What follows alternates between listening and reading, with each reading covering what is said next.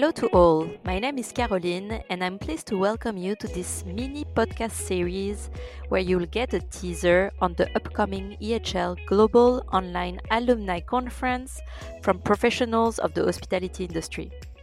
I'm glad to welcome Pierre-Olivier Botteron today. Pierre is founder of People on Board, a people management consulting company, and he will share with us his views on how companies will need to adapt in this new professional work environment post-COVID.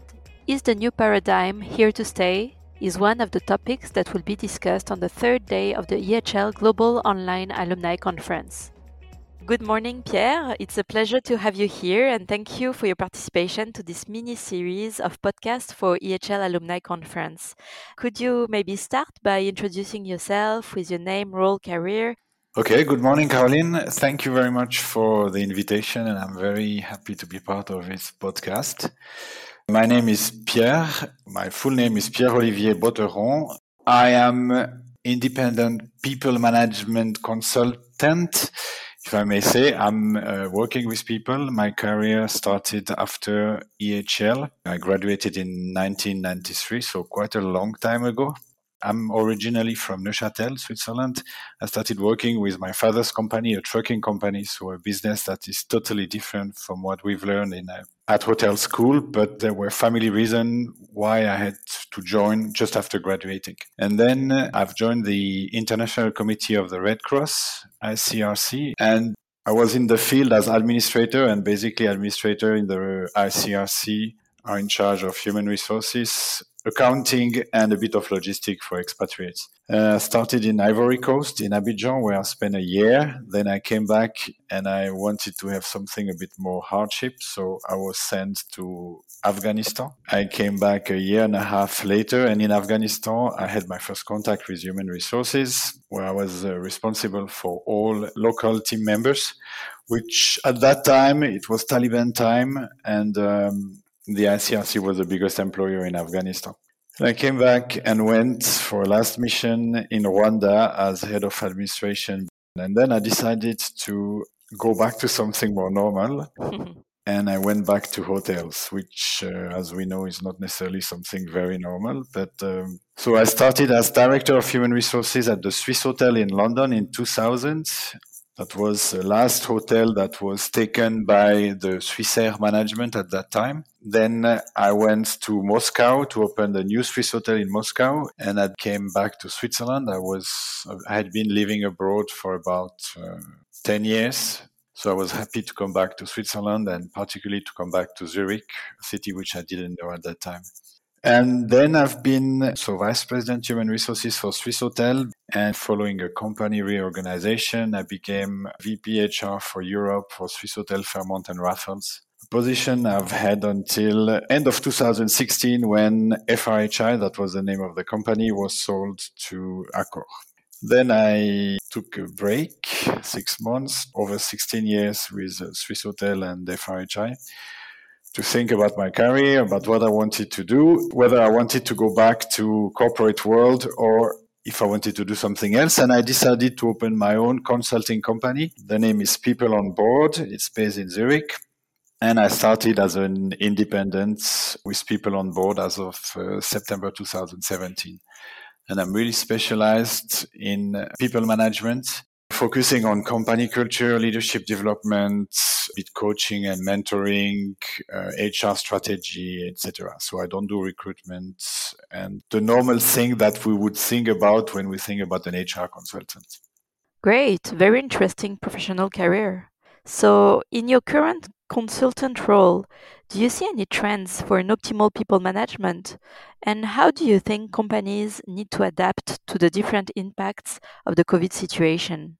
Yeah, I think the situation had a really big impact on the world of work. But I also think that we've also learned to work differently, which is a very encouraging think for me, I mean, it really depends on the different industries, and there are some industries which are easier to adapt to than, for example, if we look at hotels, it's one business where it's difficult to work from home, at least for most of the operation positions, which are the majority of the people who make the life of the hotel. So it's quite challenging. But I think in terms of managing people, we've learned a lot. I've supported quite a few head of human resources in companies. And there is still a long way to go, I think, with regard to managing people. But they were forced to go to their people because they were not around.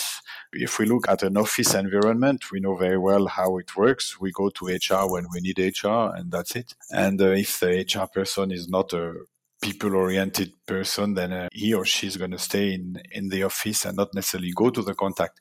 The fact that most of the people were not on site in office environments, then that really pushed people to establish a contact, an individual contact, not to talk about one specific issue, but also to make sure that people were fine, that they were as comfortable as possible and as well installed to work from home, and really to keep in touch, to really have this kind of daily or maybe weekly contact with the people. And that was a lot of work for people manager, for HR people. That really changed also their daily tasks and their occupation, basically.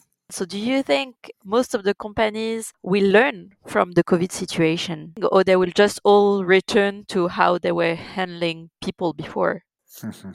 If I knew, I think I would be even more successful as a consultant. But I don't know. I hope that people will have learned. And I think it's about listening. I know it's not a bisounours world, as we say in French. Company is a company. The word of work is not leisure, it's work.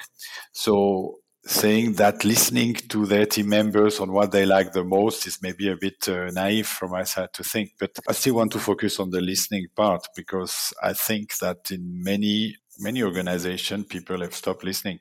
And it's also the role of the HR department to really focus on what the people have to say, and so the administration and all the rest. And I think we can learn now from the situation, and we can really try to develop a kind of hybrid way of working and really trying to accommodate both situations. It was already the case before the COVID. Working from home did not start with the crisis, but I think it has accelerated the process. And we see also that the landscape of offices are changing now. And I was reading an article a couple of months ago. It was written by a French consultant advisor, Jacques Attali, who was writing that the offices will need, and that's very interesting because we're in the business of hotels, the company will need to adapt their way of designing their environment, and they will also need to look at what hotels have done in the past in terms of welcome, because now they will not have their team members coming to the office every day. I mean, some will have their people working every day from the office, but the one who have decided to learn from the crisis and who are able to do it, they are business where it's not possible again.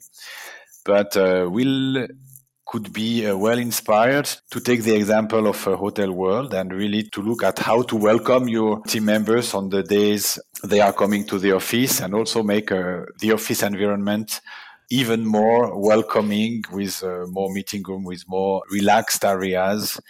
And I think that's a good way to do it. Again, it's not all companies, it's not all kind of work that allow this kind of things. But on the other hand, there are people who never really worked from home during the whole crisis.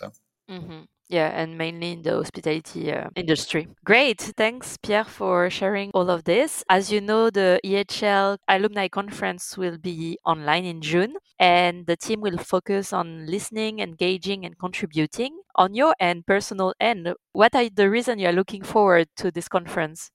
Since I got this question before, I was thinking, yes, having contact with people from various regions, various backgrounds.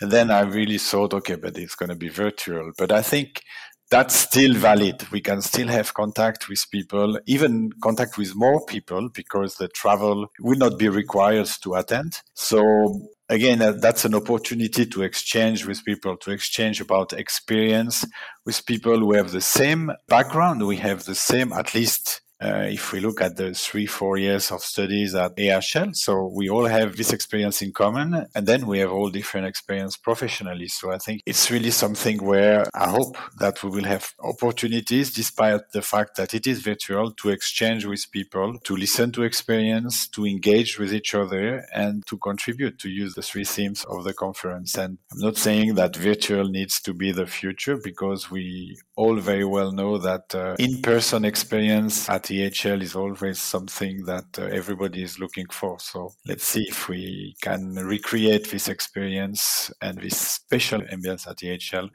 through our virtual conference.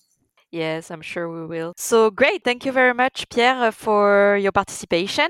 And we won't see each other in June, but I hope we'll get in touch during the conference, and I hope to see you soon. Well, I hope there will be cameras and still an opportunity to see each other. I think on that side also technology has developed, and we can see even now on TV these big events with a lot of screens of people clapping, smiling and laughing. So I hope we'll see each other. I'll tell you which corner of the screen I'm on. Great. I look forward to that. Thank you very much. Thank you very much, Caroline. Thank you to all of you for listening to this mini-series about the upcoming EHL Global Online Alumni Conference. Stay tuned to the final episode next week that will feature a special guest and a specialist in his field who will tell us more on the different topics of the conference to come.